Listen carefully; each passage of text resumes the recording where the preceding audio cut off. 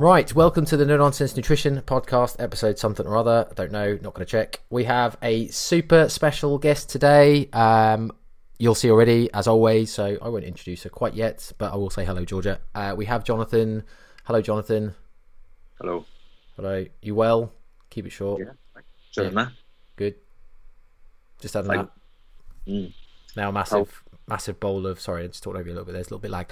Massive bowl of caffeine in your Sports Direct mug. Yeah, it is, yeah. I was nights last night, so I don't know why that's even a reason to have coffee opposite the night.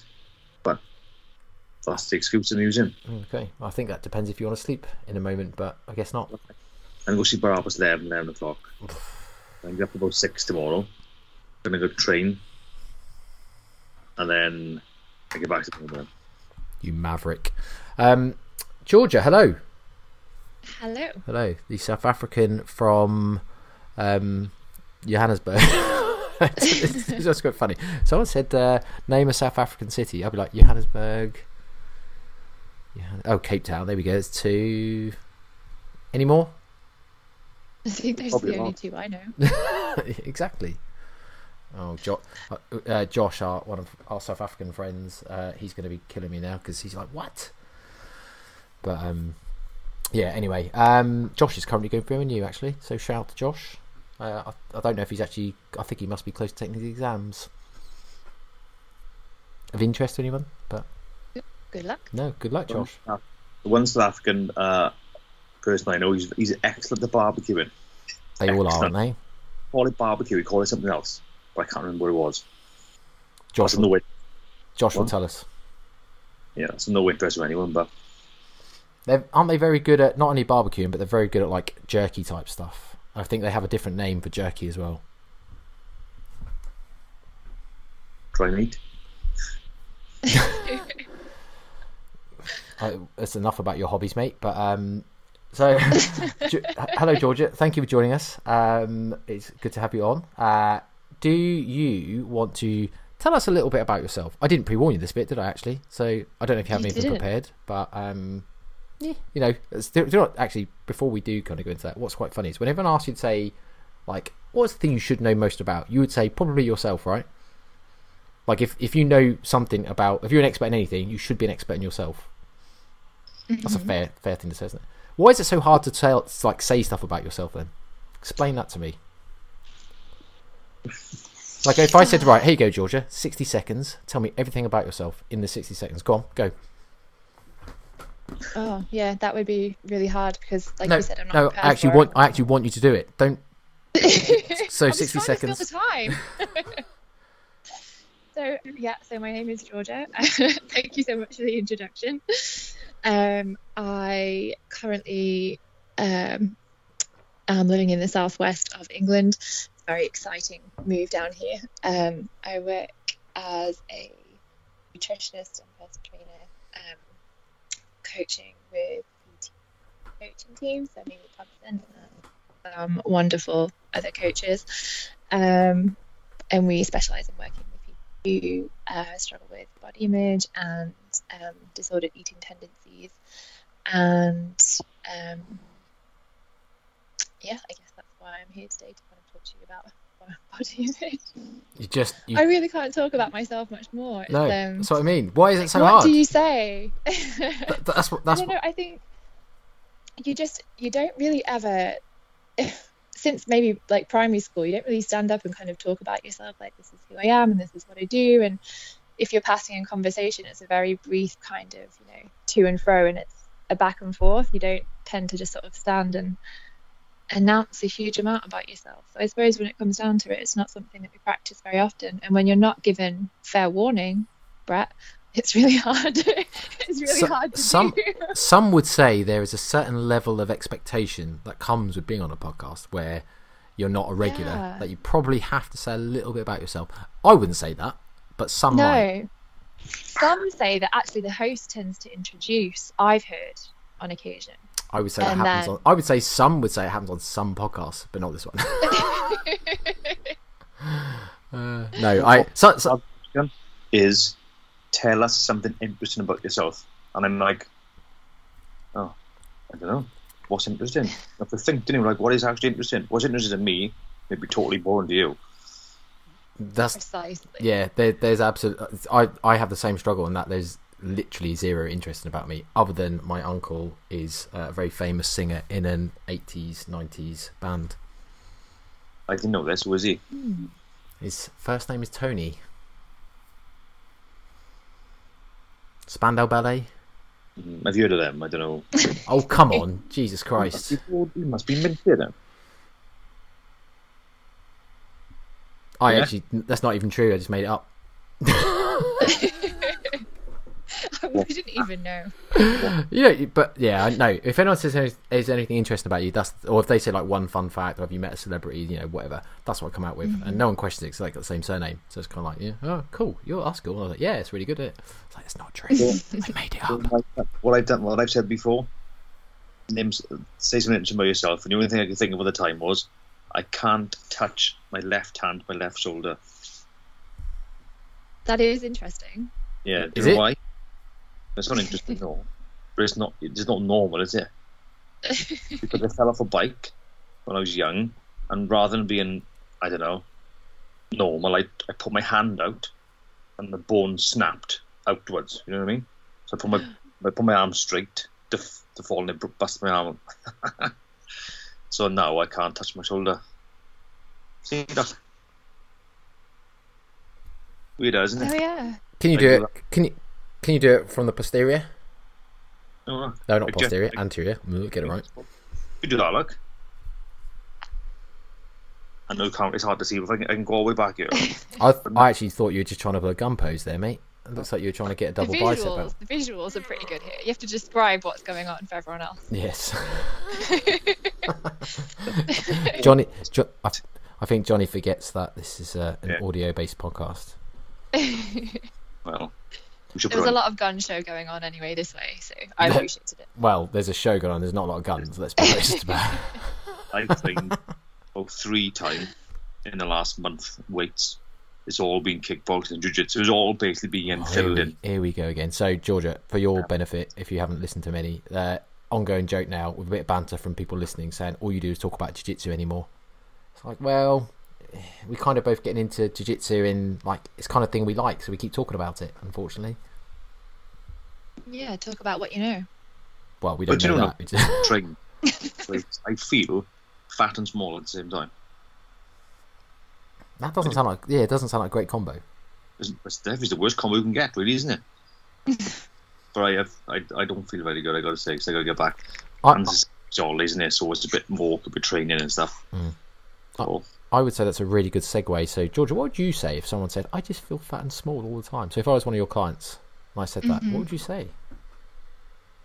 Ooh, so it's a good opportunity to question why you think you feel that way, because fat isn't a feeling. Usually there's a feeling underneath there. So it would be a case of questioning when you say you feel fat, what else are you feeling, or what has happened just beforehand, perhaps. What if Johnny was to say, sorry, can I just change my sentence, say, I don't feel fat and small, I am fat and small. well, currently, in my current state, I am fat and small. Oh, it's Fat and horrendous, small. isn't it? I mean, not that at 15 stone is relatively heavy, isn't it, for most people? I wouldn't say it's small, but I joke about it a bit, and obviously it's all in jest. Said this. I'm so offended by you, Brett. I know, sorry, Johnny. But it is true. Obviously, one of the things we wanted to talk about today was around kind of the idea of social media, mental health, but specifically kind of social media and body image, because obviously it's something that's quite prominent. We spoke a few episodes back to some of the Irish B team around this kind of concept. So this will, like you said, we'll try and treat this as a bit of follow-on. So hopefully for the listeners, if they haven't already, go back and listen to it. If you haven't, and I'm sure this will still stand up on its own. So no worries if not. But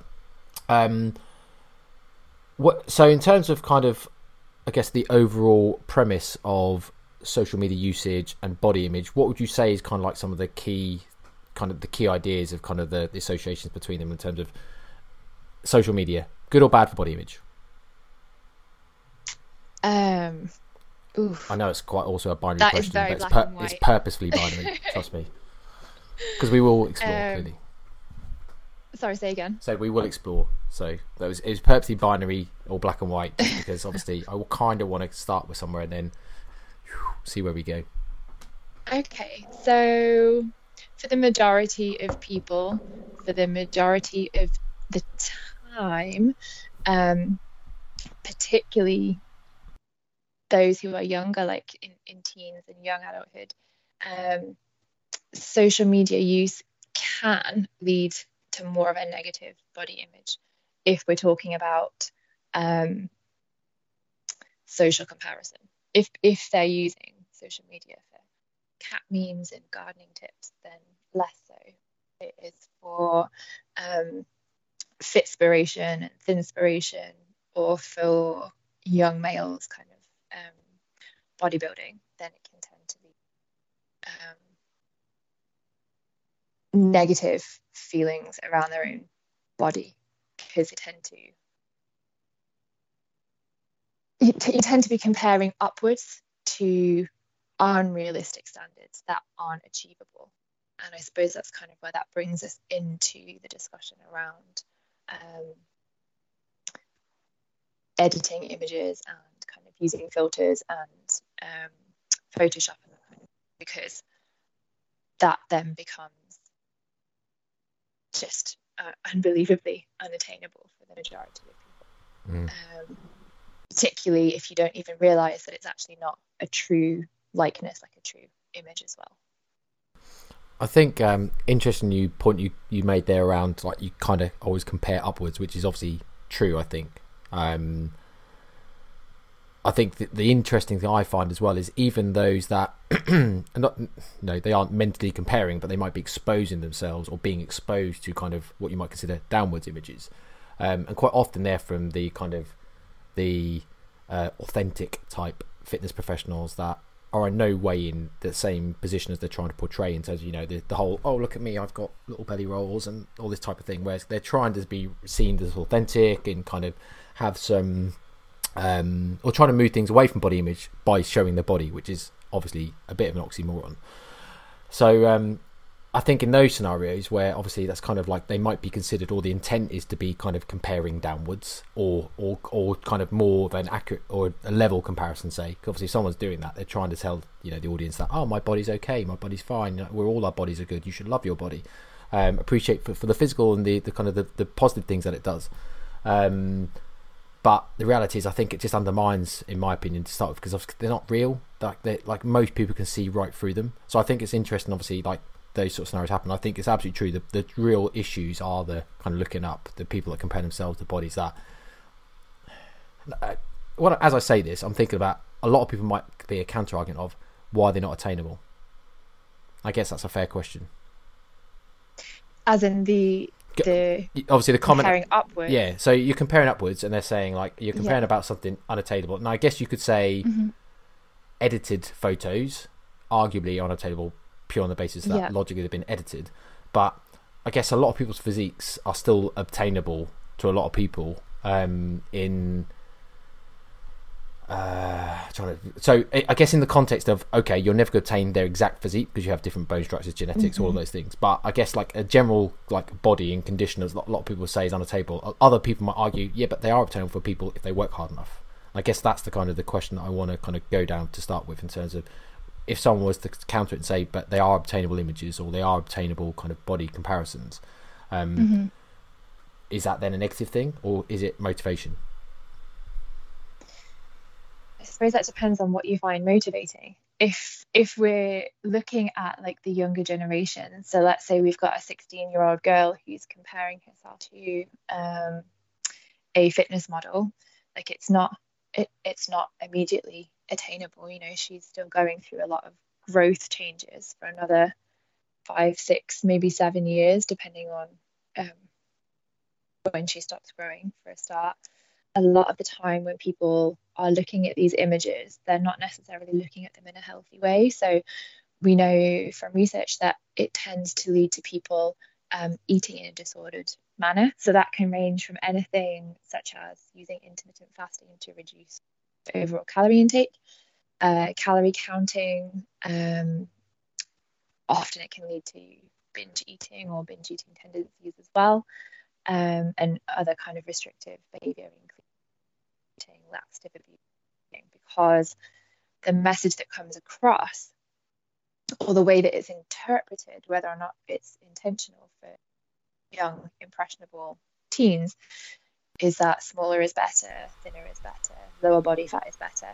And rather than kind of chasing the muscle growth and the nourishment side of nutrition, it becomes about how little they can eat and how small they can become. And that's the message that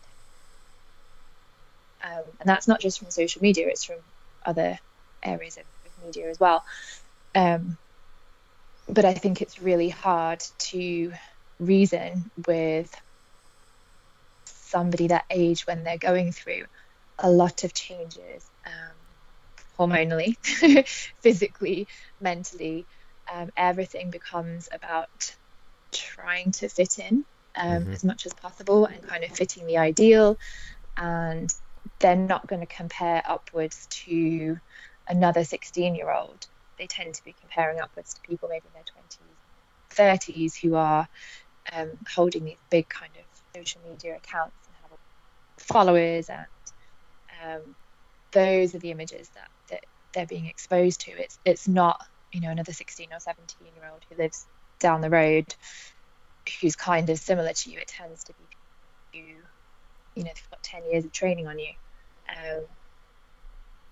and potentially may have disordered eating tendencies that helped them get to where they are, and not necessarily actually displaying a level of health that should be something that is chased, maybe not something that should be pursued by a 16-year-old at that point in their life. I don't know if you're in the right frame of mind a lot of the time to kind of make those decisions. I, as a teenager, certainly was not in the position to be making those kind of decisions around restricting and training, but a lot of the time that is. Yeah, I think, obviously, I'd like to just kind of highlight, I think, the point around being in the correct mental state at certain ages. And I think this is a lot of the issues with children, let's be honest, let's use the word children. Children have, when they're exposed to social media, they do see this kind of glimpse into adult life or grown up. Obviously, they can look at anything like. I can't say that can't have an impact in terms of comparison and kind of the inquisitive nature of children and kind of seeing stuff and then having an impact on comparing their own selves at a time when they're just clearly not mature or have enough development in brains to kind of really make a true and active choice about what they do. Plus they're malleable, really easy molded, and obviously influenced.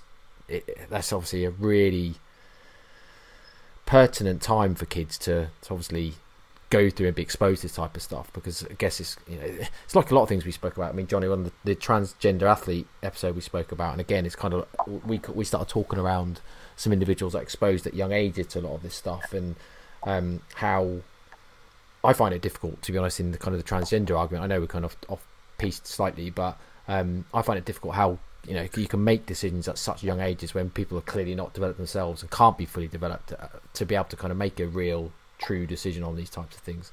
I guess this feels quite similar in that when you're talking around the exposures of children to social media and all of the Fitspiration type stuff, I do worry, and I can't see how it's really not going to have some form of negative effect on mood and body image and kind of all of the mental health stuff. Well, mental health was worse than it's ever been. If you look at how often things get in the media of children committing suicide. I mean, generally speaking, if you think of committing suicide at 16, 17, 18, there's something severely wrong in it.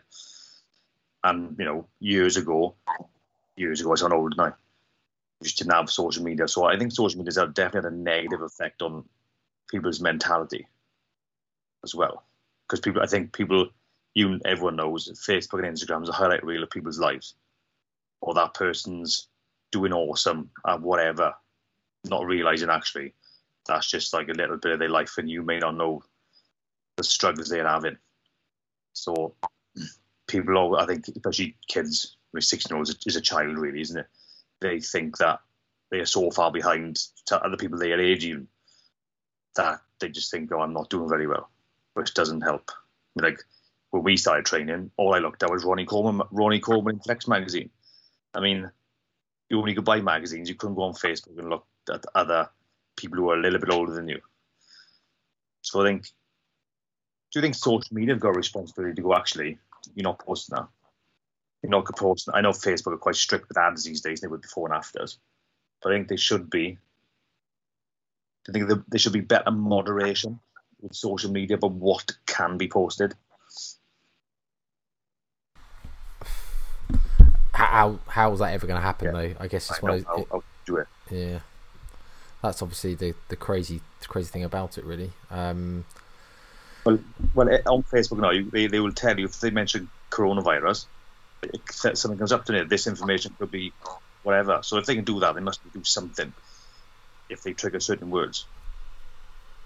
Yeah, I'll tell you what's interesting. So when I had looked previously around some of the research into social media and mental health, what was interesting is obviously there's a few systematic reviews. I had a look at a couple, and there was a number of studies included in some of those. And what was quite interesting was the actual level of variance in terms of whether social media usage was deemed as positive or negative. I was amazed at how many still kind of like positive outcomes were seen from a lot of these studies. I can't remember enough or go into enough detail to talk about them, but I guess it's interesting. I guess that for me it kind of shows that how contextualized this all is and how much nuance there is around it, and it's not just quite as simple to say social media is shit and no one should look at them and it's a big problem for everybody. So I don't think that's necessarily the case, but I think sometimes I kind of compare it to, you'll often find fit pros quoting the kind of weighing yourself every day is associated with better health outcomes, and yes, okay, it is, but obviously there is a prominent word in that, it's associated. There are a lot of people that still weighing themselves every day have quite negative consequences or exacerbates negative consequences. So where does that become a good or a bad thing? And I guess like social media falls into that bracket a little bit, I think, for me. That for some people they might find it really motivating and have some really good positive stories from it, but clearly there's obviously an issue with at least a good chunk of the population where it's a problem. Yeah, that's an interesting point as well, actually, where you were kind of saying it can be a positive experience when it comes to like how you feel about social media in general. And some of the research shows that, yes, social media can impact body image in a negative way, but it can also impact it in a positive way as well. But again, like there's still a lot of like grey area. There's no like black and white, and all the good stuff kind of happens in the grey area, right? So that's kind of where you want to be looking for things. And some, like, we've all probably heard of like the body positive movements and like fat positive movements and that kind of health at every size movement as well. And some people find that really, really positive, and it impacts in a way where they feel good about their body regardless of what size they're at. But there is also evidence to show that because it is still so focused on the body and appearance, that for some people it still impacts their body image in a negative way, because they are still being objectified. So when you mentioned earlier on about the posts where people are like, oh, look, I've got belly rolls too, and cellulite's normal, and look at my cellulite bouncing around while I'm doing this jump. Although that's created like with a really positive intention, because they're trying to normalize something about the body that is often highlighted as a flaw, or something that you have to fix, or something that you have to still love and embrace about yourself, even though it's not ideal. Like, the reality is you're drawing attention to something that is normal, and that most people do have, like, we all have body fat. We all, well, 99% of people have cellulite. You know, many people have a nose or 2 ears, but you don't have posts that are like, hey, look at my nose and my 2 ears. Like, it's just so normal, just embrace it. It's, you know, but by drawing attention to that, people are going to be like, oh, do my ears stick out the way that their ears stick out? And like, you start drawing comparisons that way around. So you're still objectifying the body as a thing to be looked at and evaluated by other people as well. And then within that body positive movement, you still have a lot of posts, not all, but I think it's up to around 75% of the posts are still very sexualized as well. So you may still have women who are in like bigger bodies, but they're in tiny bikinis and they're kind of in compromising positions still. And it's not to say that people in bigger bodies can't be sexual, like that's kind of probably a different conversation. But it's about when you're using that sexualization in a way to draw attention to the body in a positive way, away from being sex positive, but in being like feeling good about yourself and feeling good about your body image and your curves or your rolls or however your body kind of sits. You're still sexualizing the body and kind of drawing attention to the way that you look is still there for other people. Yeah. It's still focusing on the body. It's still, isn't it? It's like the conversation should be taken away from the body, rather than trying to change the narrative of the body. Like, you know, you're still focused on the wrong thing, in my opinion. It's interesting you said that, because I remember back to one of the systematic reviews on kind of like the Fitspiration stuff, where I can't remember the actual numbers, but it was said like, you know, a large majority of the females or female posts that, you know, had contained the hashtag Fitspiration were like over sexualized type images, or like you say, either in skimpy clothes or really compromising positions, or both. And I remember like when it was males, it wasn't that, it was more around kind of like just big jack dudes, and it kind of you get the feeling like, I guess, and I don't know how or why this is, or whether it's kind of like premeditated, or whether it's kind of like almost what's the word I was gonna say, basically almost like a predation, if that's the right word, on like a specific pain point or an issue that we know society has. So like obviously like this sort of stuff plays on the fact that I guess the over sexualizing of women, and obviously they know that men have an issue or pain point with like all guys, want to say all guys, that's actually just a wrong thing to say, a lot of guys obviously, or the stereotypical like narrative of guys is they want to get bigger jack, massive six pack, or, you know, kind of men's health, men's cover magazine type stuff. So it's interesting that came about, and obviously a review of that, because it's probably what you would expect most people to think, oh yeah, actually there is a lot of that. And I guess that's where the harm comes in, is this comparing up type thing. Yeah, and I think as well, like it does get forgotten sometimes, because it mostly impacts women, but it does affect men, and especially young boys, like that are, you know, when we go through puberty, the thing is like, guys gain a bit of muscle, their shape kind of changes in a way that favors the masculine kind of look. So for not all, but for many boys, they move into a body that is closer to like an ideal. Whereas for girls, because the ideal, the Thinspiration, the Fitspiration is very slim, very small, when you move through puberty, that kind of starts to change, because, you know, your hips get a bit wider, you get a bit curvier where you weren't curvy before. You become very conscious of the changes in your body. And although obviously sexy looks different to everybody, it can make you very conscious of the fact that your body is changing. It's moving away from this girlish, slim kind of frame. So for women, it tends to affect them a bit more, but it still affects young guys greatly. And, you know, you have these body dysmorphia where guys kind of look in the mirror and they see that they're still a bit too skinny, or they see that things are a bit too flat, whereas when somebody else looks at them, you're like, well, actually you are the epitome of what many guys would think is jacked and would love to look like this body. So it definitely impacts males as well. I think it just gets talked about a little bit less. I think for those males where their bodies naturally move closer to the ideal, it's easier. But I think that then makes it harder on the males that don't.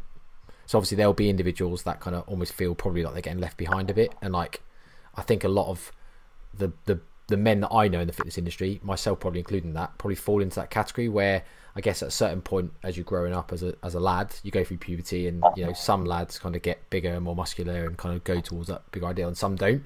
And I think when you then feel like you're getting left behind, that almost exacerbates the problem for them. Does that make sense?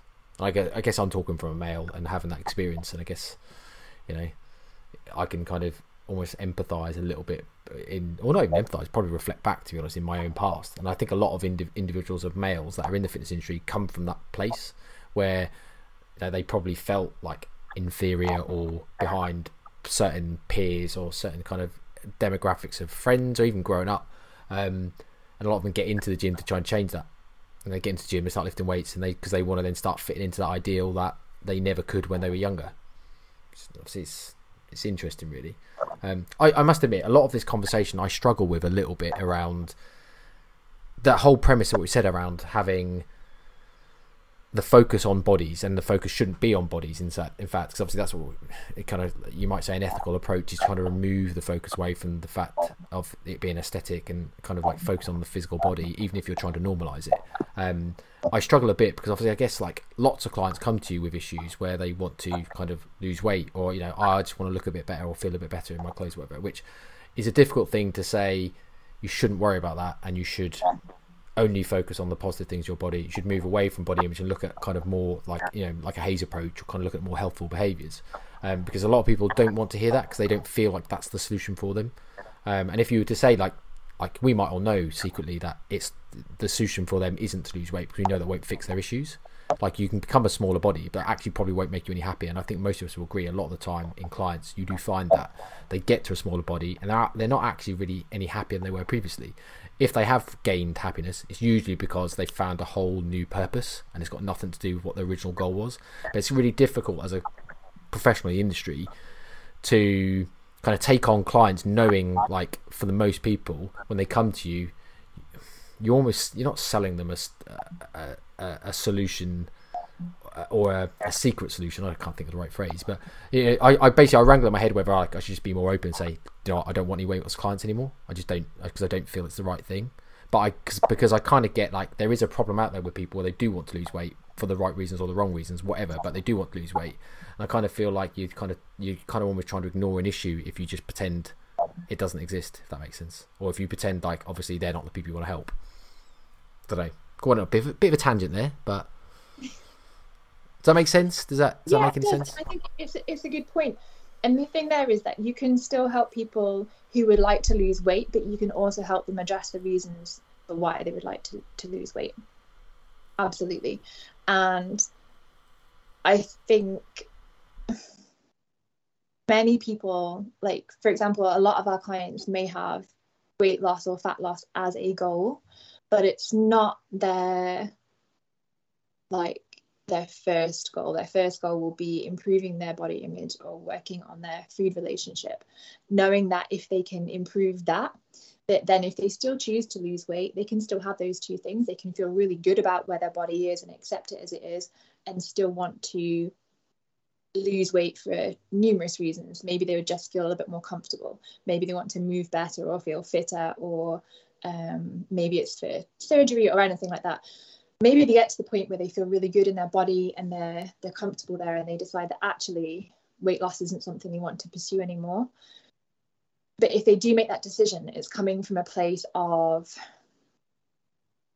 like a healthy relationship with themselves and with their body and with food, rather than about constantly going through the cycle of restricting themselves so that they can feel that they're on a diet, realizing they've been too restrictive, or that they're not in a place mentally where they can cope with that restriction, because actually the restriction is coming from a slightly darker place. Perhaps they aren't dealing with other things that actually need to be dealt with, and they choose to restrict food instead.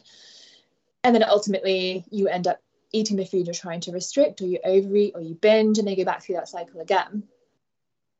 If you can break that cycle and you can become comfortable with your body and accept it we kind of look at more of a body neutral way, so we're not forcing positivity. Like, you don't have to love cellulite. Like, I have cellulite and it's just there. Like, I don't love it in pictures. I'm not like, oh my god, it's amazing, but I also don't draw attention to it and kind of it is what it is.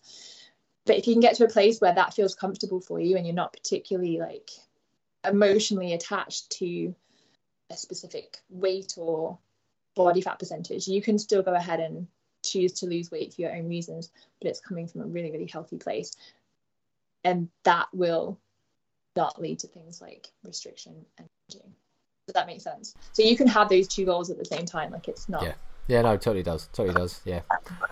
You obviously want to talk about the kind of new regulations Norway are implementing around. I must admit, I know the basic premise of it, but I haven't followed up in terms of kind of really what it means, and I haven't really thought about it that much, if I'm being totally frank as well, other than just kind of like, say, the general idea of having to label images that have been manipulated or photoshopped, for want of a better phrase, for marketing and what other reasons. Because I guess, like, I think we spoke on the Irish episode, if people want to manipulate their photos and for their own pleasure and not sell anything, it was less deemed as unethical than someone that obviously clearly has something to sell off the back of that image, which I kind of get. I kind of feel like, that's logical, albeit when we're talking about the mental health side, selling or not, I guess there is still an argument of this idea of comparison and it causing people mental health issues, because of inevitably, by exposing it out there will be people that compare themselves. So it's not quite as cut and dry to say selling something good, or sorry, selling something bad, not selling something okay. I don't think it's quite as clear as that. But anyway, what do you think about this idea of kind of putting these things in, like Johnny said, around the idea of, at the minute, they're already labelling kind of anything with COVID with a health warning. What do you think about Norway and kind of that? It's really interesting. It's a really interesting way to go about it, because it is putting responsibility back onto the content creators. And like I know, like, when you had this kind of discussion before, a lot of the comments were kind of around, well, the consumers should be better informed, which I do agree with to an extent. However, as an example, like, growing up, I understood what Photoshop was, and you know that, like, magazine covers, they get their blemishes kind of like blurred out, and like body hair is kind of removed, and busts are a bit fuller and waists are a bit smaller. You know that because nobody is naturally that glossy. And yet still you see these images on every magazine cover and on every page. It still influences you over time because it's what you're exposed to all the time, like every billboard and every bus. And I think with social media, even if you know that, that's probably a Snapchat filter or that's an Instagram filter,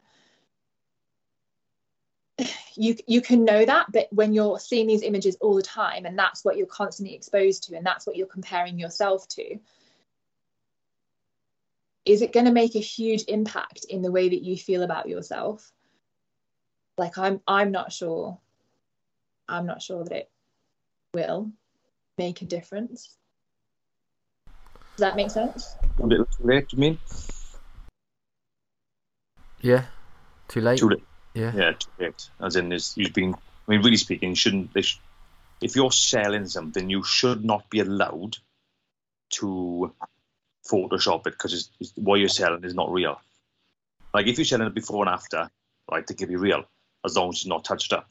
They should ban Photoshop for all marketing, unless it's, at least selling some, I don't know, whatever. But if it's a person on the cover of something and you're selling a product that enhances the way you look or whatever, you should not be allowed to use Photoshop. It should be banned, because what you're doing is false marketing.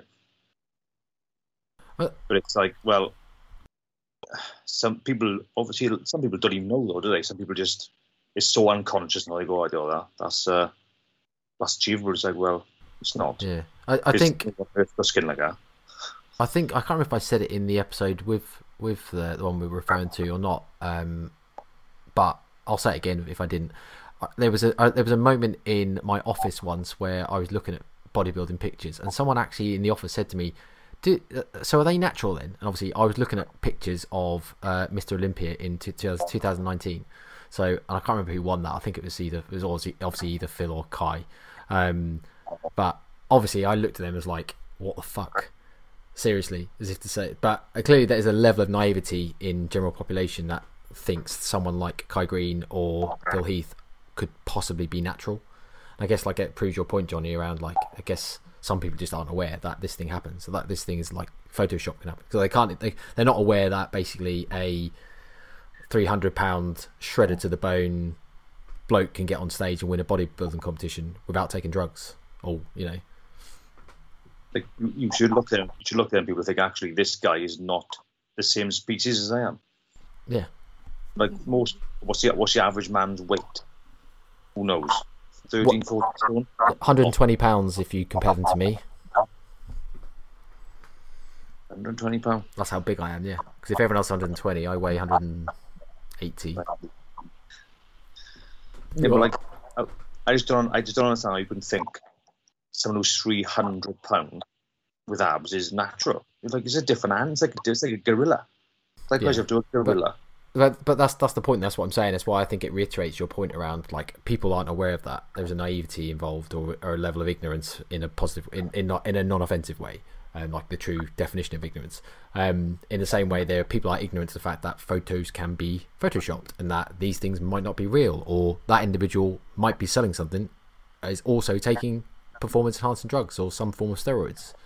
I guess people just assume that like take everyone for a bit of face value, and obviously it's a problem, especially when you're selling something. I can definitely see the argument of like when you're selling something, it is a huge problem, and there absolutely should be some form of way of policing that and banning people from doing it.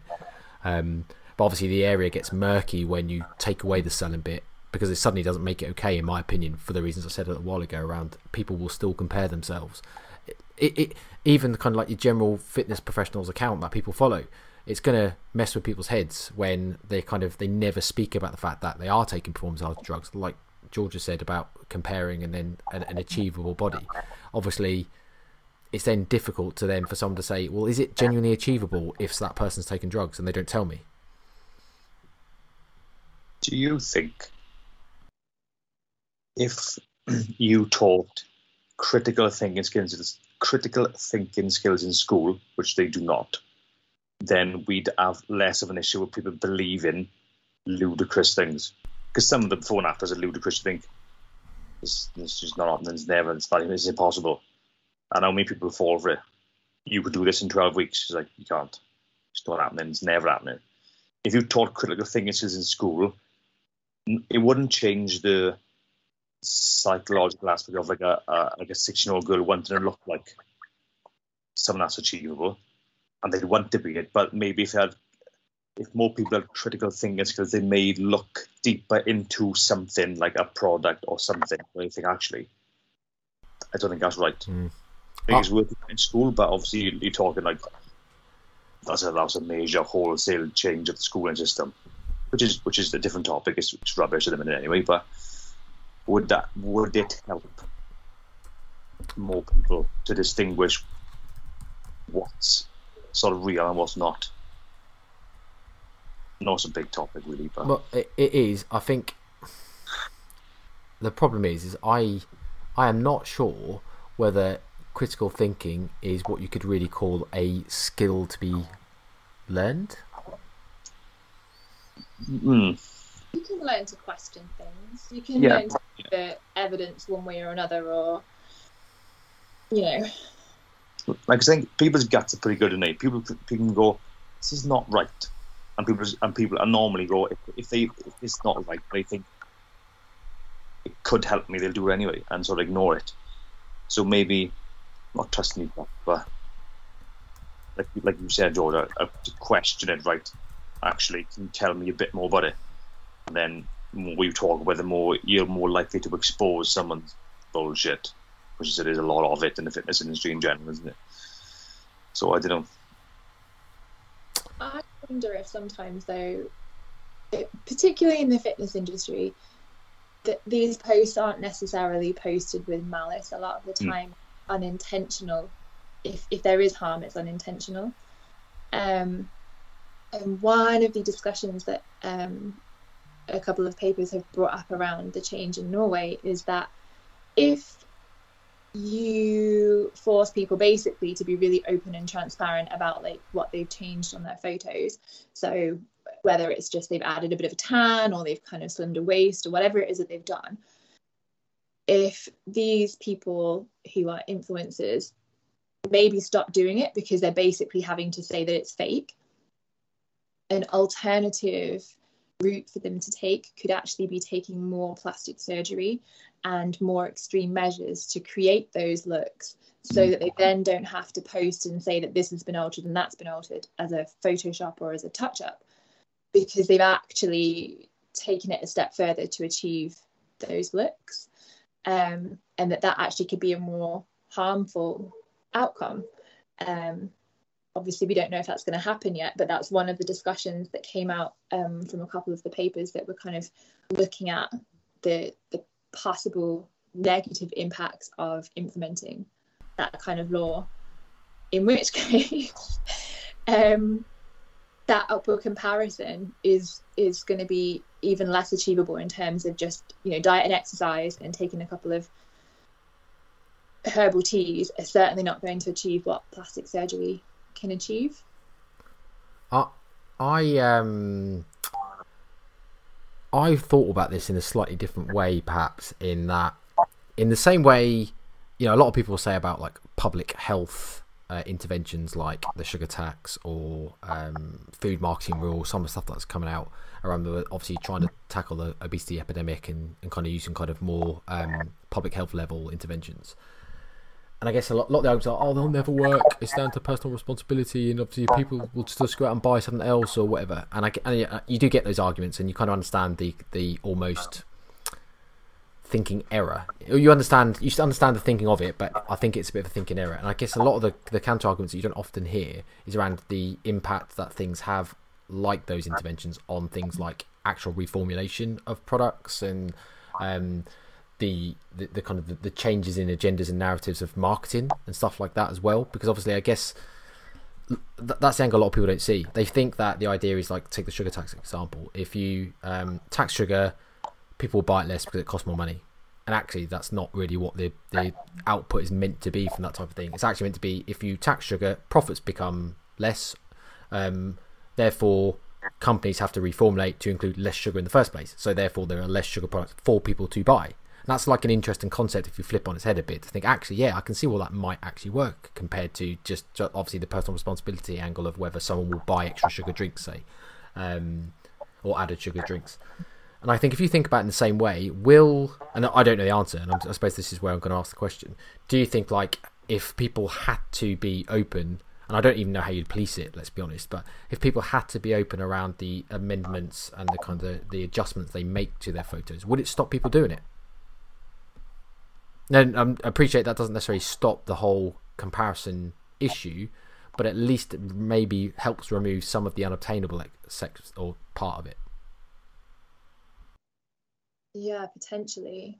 I suppose what might be a really interesting side effect would be if it actually discouraged people to post their bodies less, and maybe either it's more natural photos or it's photos that contain, maybe they're more clothed, maybe it's, as an example, maybe it's more of an infographic about the thing that they do to help people, rather than a picture of their abs and then a caption about what they do to help people, if it comes to like health and fitness style pages.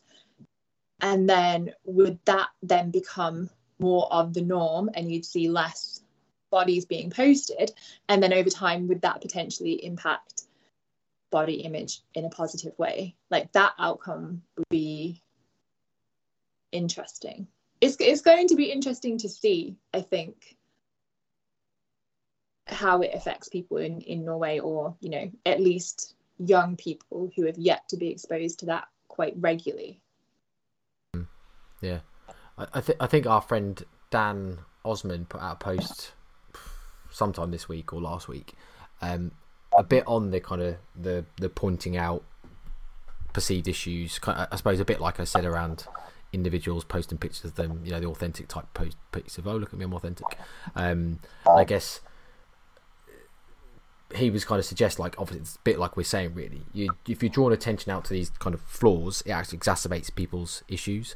And obviously a lot of people talked around this concept, and there's a lot of comments, and one comment I made is, obviously, a lot of the problem is like the people putting these out aren't necessarily trying to improve body image. I think a lot of people are actually putting them out because they're looking for reassurance themselves. Like, you might think it's a bit weird, but there'll be a lot of fitness professionals out there that are so insecure in their own bodies, even though they're putting the premise out about, oh, love yourself and look, be secure. I've got all of these issues that everyone else has, and we should all love ourselves. The reality is, a lot of the actual the motivation behind doing those photos is not that at all, and it's actually people saying, I want to be told, and I want this reassurance and affirmations from people that I don't even know to say, no, you look great, you know, we all look good, and we're all like this. And obviously it's almost like the point of the post is missed. And I think that's often, again, a problem. And I'm thinking, like, and the reason I brought that up is because I'm thinking, like, if people couldn't manipulate or Photoshop photos because of the types of mental behaviors that people have around this and the psychology around it, maybe they might not post as much because they wouldn't feel as comfortable posting pictures about their own body. Because the only reason they feel comfortable at the moment is because they can edit them. So I suppose I was trying to echo your point, I think, or perhaps there's a reason why, actually, yes, that might be a case of that people post less and they might, well, I say they might resort to infographics. The problem with infographics is, a lot of the time they take so much fucking time to make up. People would rather just take a picture of their abs and stick them on Instagram and then write a caption underneath it because it's far less work. I think, though, the more people talk about a subject, whether it's good or positive, it just brings more light to the subject. If people have got an issue with that subject, you just didn't talk about it whatsoever, then people don't tend to see it as much. Then, I'm not saying they forget about it, but it's not top of mind anymore. Because the subject is over and over and over and over again. It's okay to be fat. It's not okay to be fat. It's okay to be thin. It's not okay to be thin. It's like, Jesus Christ. If everybody stopped talking about it, then would it be top of mind anymore? It's something I thought of right then. No, that is a really good point. That's like, if you say, like, oh, just don't ever think about pink bears, the first thing you think about constantly is pink bears, and then you're like, well, pink bears good or they're bad. But if you never talk about it, like, as in, it's just not something that you're constantly discussing, it's just not something that's top of your mind. But it is a large part of our society is appearance based, and our culture is appearance based. And I think, actually, like, a lot of what you were just saying then as well, Brett, like, you were basically describing, like, the self-objectification theory, which is kind of like what Instagram thrives on. And that's like where you yourself view yourself as an object to be looked at and evaluated by other people. And that tends to lead to behaviors like of body checking and appearance checking, which very often leads to uploading and posting photographs of yourself to social media because you're looking, like you said, for validation, for likes, for comments, for people to tell you, like, you look really good today, like, and basically highlight things about your body because you need that validation about how you look. And then the long-term effects of those kinds of things can lead more to needing that external validation. So you look for it more and more, and you ask for it more and more, and that can lead to more things, more feelings of, like, anxiety around the body and, like, body shame, and a heavier use of social media to get that same validation. Yeah, and I think that's just quite an interesting point that actually it does tie into that. But equally, it kind of merges with both of you there with your, like, the infographic point and the just posting your abs because it's quicker. You probably have noticed if you post on social media, actually that's very sexist of me. I'm going to assume as guys you may have noticed this, but as a woman, okay, I'll use myself as an example. I could spend like 1 or 2 hours making a really pretty infographic that explains something the way that I would really like to explain it to a client or to a friend so they'd understand something. And I'd put time and effort into the caption and making sure that I explained really well what I wanted to get across. And maybe the interaction is relatively low because it's not a picture of my bum. If I post a picture of myself in less clothes, it will do better, and that is a fact. Like, it just will. Whether it's because people like it or don't like it, it's going to get more interaction because we'll call the algorithm as if we know what it is, but like the equation will notice so much skin, and bump it up a little bit. It'll get a bit more interaction. People are more likely to stop and spend a bit more time looking at it, even if they're just scrolling slightly more slowly, than if it's an infographic with actual information or science on it. And so this is where I kind of feel like influencers and Fitspiration kind of people, sometimes it's unintended harm because they've also got a business to run online and they want exposure and they want engagement. And there is that side to things where people want to see bodies, people want to see faces, and they're more likely to engage with a human that they can see, or a human that they think is, I'm not calling myself attractive, but a human that they find attractive will get more and more engagement than a really nice little infographic that explains something in 3 or 4 swipes. Have you seen that if it's an abs photo? Or it does catch your eye there. Someone's, as a bloke, if a woman is obviously bum, clearly you're going to look. People say they want, yeah, you will. You will look and you will. But for me now, if someone's trying to, especially if it's fitness and they show me a bum, I'm like, yeah, nice bum, but what are you going to say? I'm not interested in, because you're just telling me you've got a nice bum. I'm like, I don't care. It's nice, but what are you going to say? I'm not interested in, because I know you're just using your body as a way to make me look at something. I'm like, not like I can't say I've got no respect for people like that, because people do what they got to do to run a business. But I'm like, I will then look at that content and go, it's probably going to be shit. That could be bad of me, assuming that. But I mean, if you're using your body to do it, I'm like, yeah, really nice body, lovely. However, I've got a disdain for influencers, quite an unhealthy one. Like, how can you be an influencer? You haven't done nothing in your life whatsoever. You know what I mean? So you just post social media with ass, or man with abs, like whatever. But when I was younger, I'd be like, oh, great. I'll listen to her because she's got a nice bum. Because you're a young bloke, you know, that's just how it is. Because I'm old, older 35, depends if you feel old. I'm like, now, I'm like, well, yeah, lovely.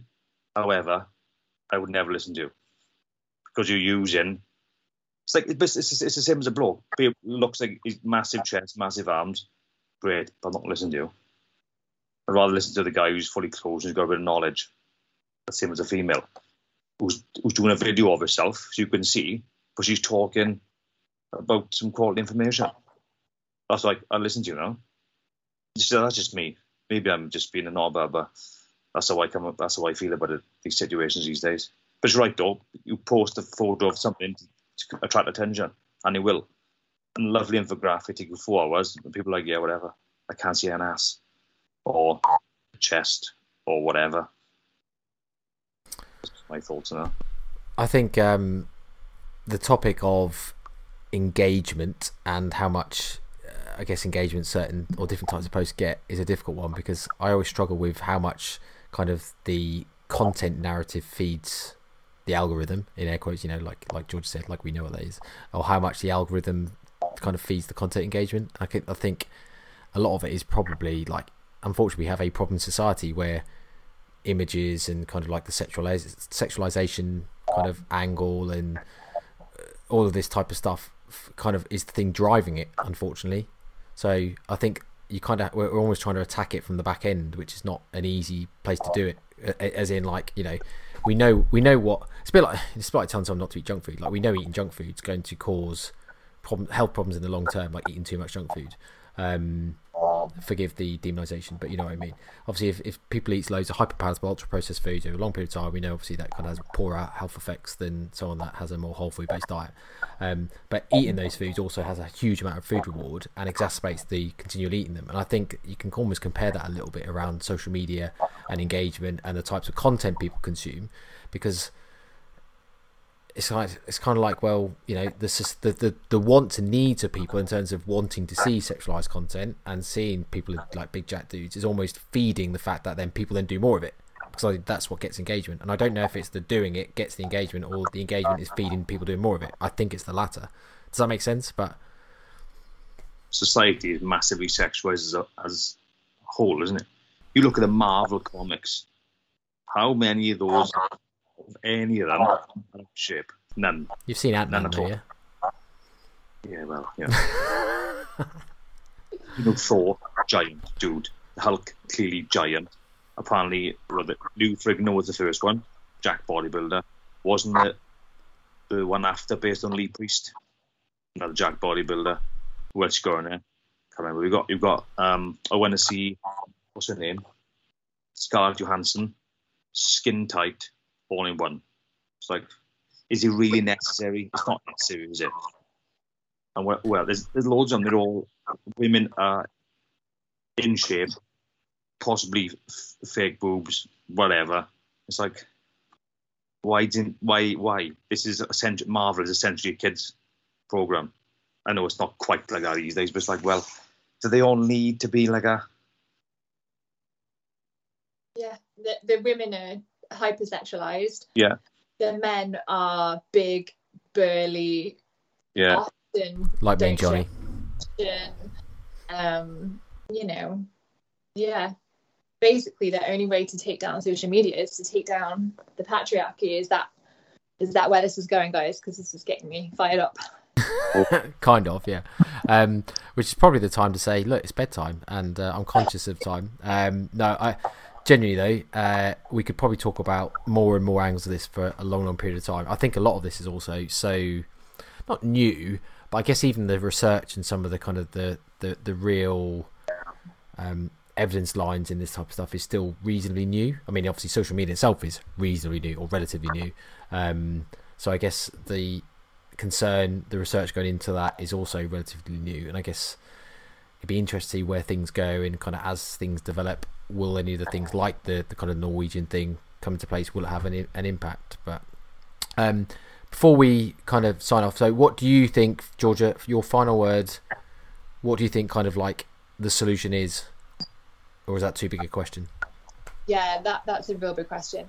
I think it's great to be aware in terms of the content creators need to have more responsibility in thinking about the impact of their posts, whether it's the visuals first and foremost, and then obviously the actual message that you're putting across. I think consumers need to take some responsibility, and curating your feed is a great thing to do. So I strongly encourage people, if you use Instagram or Facebook or whatever, and you find that it actually makes you feel really bad about yourself or feel bad in general, to look at the content that you're actually consuming and perhaps remove pages that you find yourself comparing to a lot or that make you feel bad, and look at increasing the content that makes you feel good. Like I said earlier on, like cat memes, cakes. I follow a lot of like recipe pages which make me happy, and I actually I still follow a lot of fitness accounts, but I'm very careful about the ones that I do follow, and I definitely don't follow like bikini athletes the way that I did when I was first in the industry, because that definitely didn't do me any good. But do I think that disclaimers and captions about photoshops and photo retouching is going to change the way people see things or body image? I'm going to say a tentative no. I don't think it's going to make a huge impact, in my opinion. Fair. Good. Thank you for coming on. Really appreciate you spending your Sunday evening with us two big, burly, jacked dudes. Johnny's face. It's been my pleasure. Thank you so much. But before you go, sorry, if I can just take 2 more minutes of your time, even though we are over the deadline, sorry. I'd like to ask some non-fitness related questions or non-topic related questions, just to obviously a bit of fun. So I'm going to have to remember this off my head, but let's start with the easiest one and the one I can clearly remember. But what is your favourite burger joint or burger place that you've ever been to? Ooh, ever been to? Ever. I'm, obviously I've asked one big question, now's another big question. Yeah. Oh, I don't know if I'm going to get judged for this. I'm going to say maybe Five Guys, just because I like the amount of toppings that you can put on, I hate Five Guys. No, I do not. You misrepresented me. I don't hate Five Guys. I hate the premise that people could say that that's the best place they've ever been to. If you're going to discriminate against a burger, he's discriminating against Five Guys. Unbelievable, Jeff. No, it's not. It's a good burger, exceptional fries, fantastic drink selections. Yes, great toppings. In fact, really good shakes. The burger is still not the best place you could ever have gone to. It just isn't. Just can't be. I'm judged, so okay. I am judging you, to be fair. I can't put that one back. I am. Okay. What food if you could pick one, would you choose to build a house out of? Oh. Maybe Ryvita, because I don't think anything actually eats Ryvita. Like, I don't think it would ever go off. I think it'd be pretty solid. I can. And I to eat it, so it would stand for a long time. Yeah, I can concur that actually. I had some Ryvita in the cupboard that went out of date in 2020, like early 2020, and it still tasted the same as it did probably when it was in date. So bear in mind we're midway through 2021. It's quite a while ago. So no, absolutely correct. And I guess over time it probably gets better in terms of its structural capability of building a house. Yeah, a couple of layers and I think we're done. Like, that would do it. Okay, good answer. Favourite chocolate? Oh. This changes regular. I go through phases. It's Cadbury's caramel right now. Cadbury's caramel, okay. That's all right shout. Yeah. I'm trying to think whether we had a conversation a long time ago, whether it was you. For some reason I think it was, but I might be wrong. But Tony's Chocolony stuff. Did we have that conversation before? I think we did. That is so good. It is good. That's like my all-time long-term favourite. But then I go through phases of like I'll eat Cadbury's caramel until I get sick of it, and then I'll move on to something else. Okay. But that's all-time. Yeah, the Tony's definitely. Weirdest thing you ever found in someone else's house? Weirdest thing. Oh, I think we asked Amelia this one when she was on. Okay, I don't know if I just say it on air. I'll have to think of something. Huh? Why not? Don't say his house it was. Okay. I found punishment porn. Punishment porn? Mm. Yeah. Was it your house?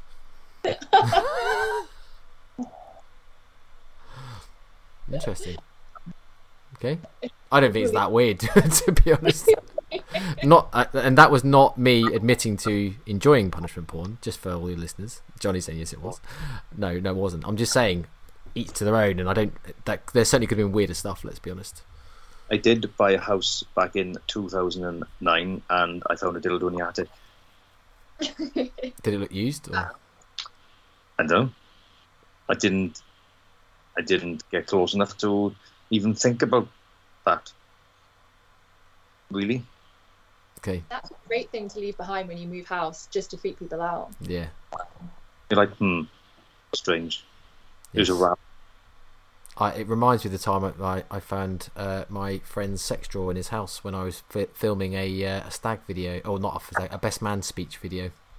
Did you include the video though? That's yes, the question. Absolutely did. But, I've told this on air, haven't I? I'm sure I have, Johnny. I don't know. I can't remember yesterday, let alone a couple of years ago. Yeah. Well, no, I filmed a video of, it was supposed to be the premise of, we did up half our speech, we started our speech in the venue, and then me and another best man, because there was two best men, were supposed to look at each other and go, have you got the notes? And like, no, what?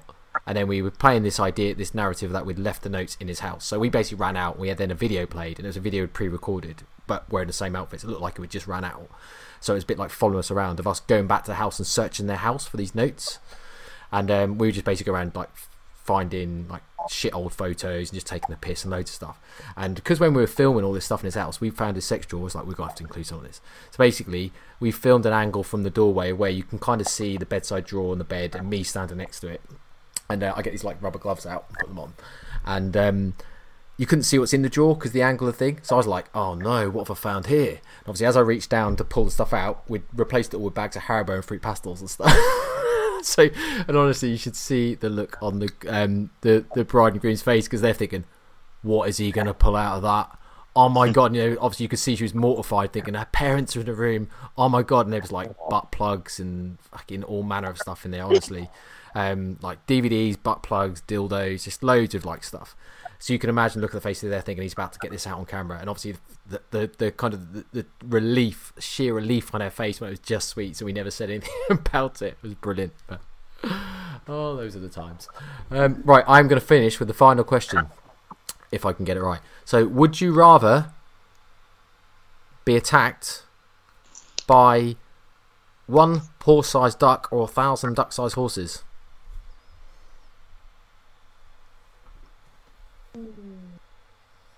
1,000 duck-sized horses, because it sounds adorable. You've been attacked by them, just FYI again. Yeah, but they don't have claws really, and their teeth are quite blunt. Like, I guess I could just step over them. Have you ever met a horse? I'm not really a horse person, can you tell? I'm just thinking, like, they might be blunt teeth, but there's a reason why, like, when you feed them things, you kind of keep your palm out and don't allow any fingers to become loose, because you will lose them. And imagine even being small, still pretty dangerous. Yeah, but I'm smaller than them, so they won't be able to bite my fingers. They might bite chunks at your legs, though. Or ankles. I'll wear wellies. Tough job, Brett. They're still bigger than your wellies. They might bite your kneecaps. I'm just saying, I think you're the only person that's ever said that answer. Really? Most people just go for the one giant one. Look, if that's how I die, put it on my headstone. Like, I don't mind. It's unique anyway. It's quite a cool way to die, isn't it? Yeah. Okay, yes. Fair play. Touche. Thank you again. Really appreciate it. Do you want to shout out your contact details, social media, all the ways people might want to get in touch with you if they want to work on their relationships with both their body, their food, and all of the above? Absolutely, thank you. Yeah, you can find me on Instagram, and that's at Georgia_ET_PhD coaching.